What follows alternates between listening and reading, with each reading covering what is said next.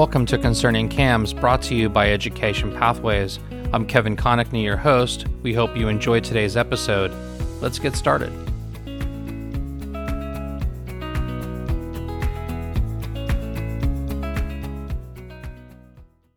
Our topic today is accounting, how associations are taxed. I have the pleasure to be here with Mark Whitfield. Mark is a CPA with Stromer & Company. Welcome, Mark, to Concerning CAMS. And could you please start by telling us a bit about your background in the accounting field?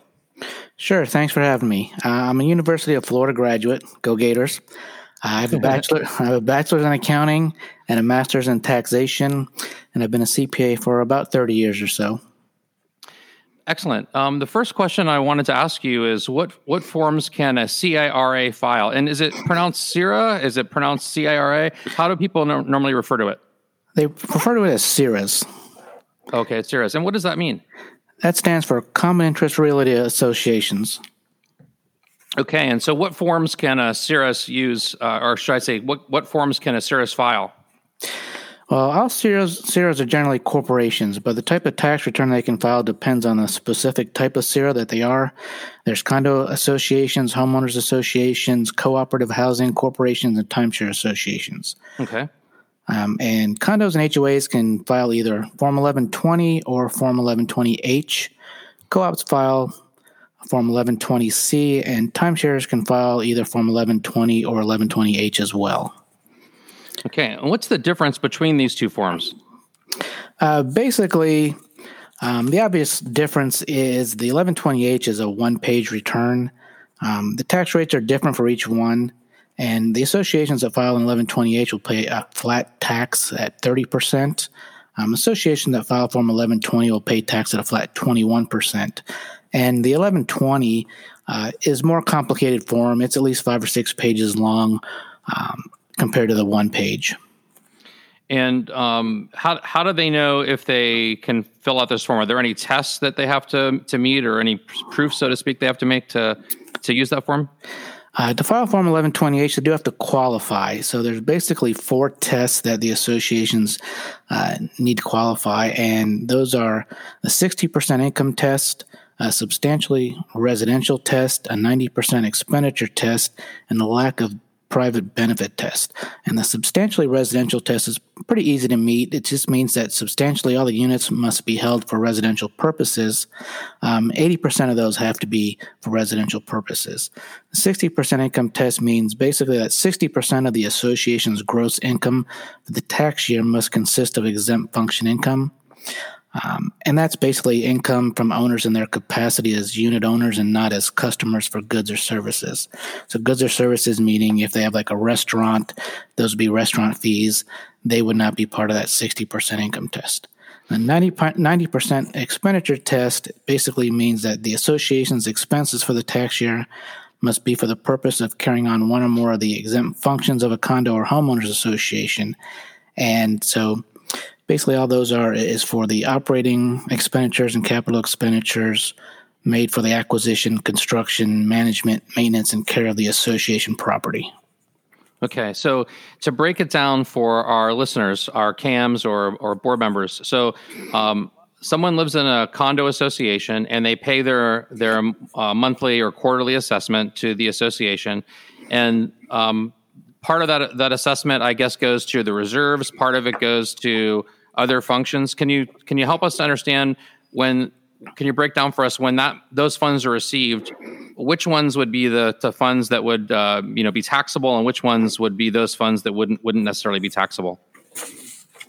So basically, how the CIRAs are taxed is exempt function income and exempt function expenses, and then there's also with member income and member expenses. So depending on the tax form that's filed, income and expenses are kind of broken up in those 2 buckets. If they file an 1120H, income is considered exempt or non-exempt. Exempt income is basically assessments and dues that are collected that are charged ratably to all the unit owners. Mm-hmm. And member income is basically assessments and any other fees that is generated by members. And they could also be from goods and services. So if they have a restaurant, or a golf course, those fees are also considered member if they're paid by a member of the association. I see. And then who typically from the association do you work with as a CPA? Is it the board members? Do you work with the CAMs? How does that usually work? We usually work with the management companies mostly because they're the ones who are going to provide us all the accounting information. If we do an audit, we get most of that stuff from our auditors as well. I see. So who actually fills out the paperwork then that goes to your accounting firm?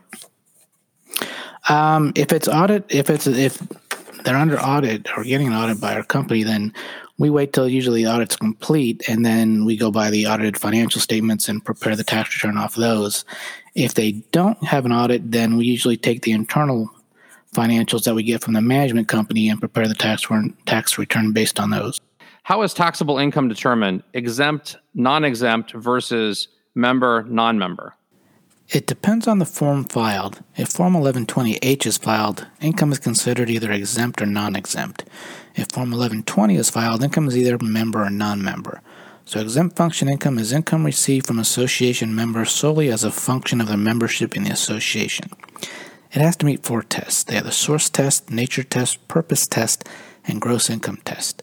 Essentially, the income must be received as dues or assessment from owners, must be paid solely as a result of membership in the association, and as a general rule assessed ratably to all owners.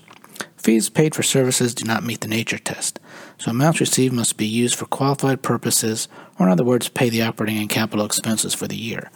Income excluded from tax is also excluded from exempt function income, such as tax-exempt interest. Pretty much every other income stream is considered non-exempt except for late fees charged to members and transfer fees.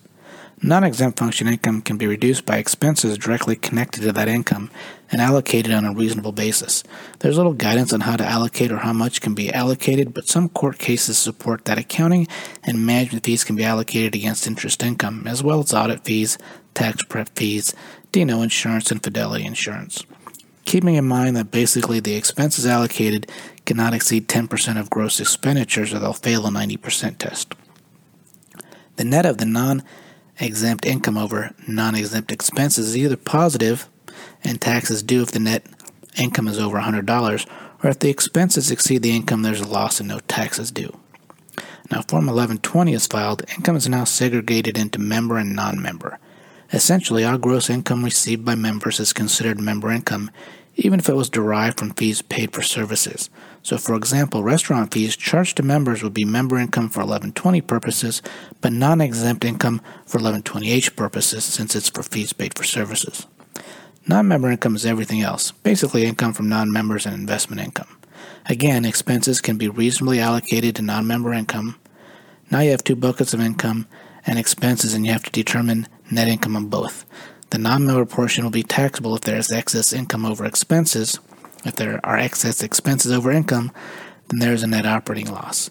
If you have excess member income over member expenses, that income is taxable. However, there's a special revenue ruling, 70-604, which allows the tax on excess member income to become tax-free if it's either applied to the next subsequent tax year, thereby reducing assessments or refunding the excess to the members. For a large majority of associations, the only taxable income they have is interest and application fees, and we can usually allocate enough expenses to eliminate any tax due. However, reserves are starting to build back up and interest rates are creeping up slightly, so associations have more interest income, and finally some of that has become taxable. And then earlier you'd mentioned some different tax rates. What are the tax rates for these different types of filings? Presently, associations that file Form 1120H, they pay a flat rate of 30% on their non-exempt income. Associations that file Form 1120 pay tax at a flat 21% rate now. Prior to the tax changes a few years ago, the rate used to be 15% on the first $50,000 of taxable income. So there was potentially a larger tax savings back then if you filed an 1120 compared to 1120H, but now it's obviously shrunk a little bit now that tax rate is now a flat 21%. I see. And then when are tax returns due for associations? The tax returns are due April 15th. If they're a calendar year association, there's also a 6-month extension that can be filed, which extends the due date to October 15th. And what are some of the advantages and disadvantages of filing each type of return? The advantages of filing the 1120H are one, that it's easier to complete, being only a one-page return. There's less risk involved. Exempt income is not taxable, so you can have essentially $100,000 of exempt income, for example, over exempt expenses, and it would never be subject to tax. Also, some states don't require a state tax return to be filed. Florida is one of them. So if they file an 1120H, there's no Florida tax return due. Some disadvantages would be that the association is taxed at a higher tax rate of 30% or 32% for timeshares. They're not entitled to a net operating loss, so if there's excess exempt expenses over exempt income, it can't be carried back or forward to reduce income from future or prior years. Some of the advantages for filing 1120 would be that taxable income is taxed at a lower rate of 21%, and certain tax planning opportunities may exist. Net operating losses can be generated from non-member income, and those can be carried back or forward as well. Some disadvantages would be the risk of compliance is higher, the form is much longer, and the cost would be higher to prepare, which could offset some of the benefits received. Also, a state tax return is due, and state income taxes may be incurred. And also, net member income could end up being taxable in a subsequent year. Mark, thank you for joining us today on Concerning CAMs to talk about accounting, how associations are taxed. If listeners here have additional questions, how can they best reach you or your associates at Stromer & Company? They can call our firm at 239-433-1002, or they can email me at markw, that's MARCW, at stromercpa.com, or they can visit our website at www.stromercpa.com, which has a lot of information on it. Thank you, Mark. We'll be sure to include the contact information you provided in the episode notes for this podcast.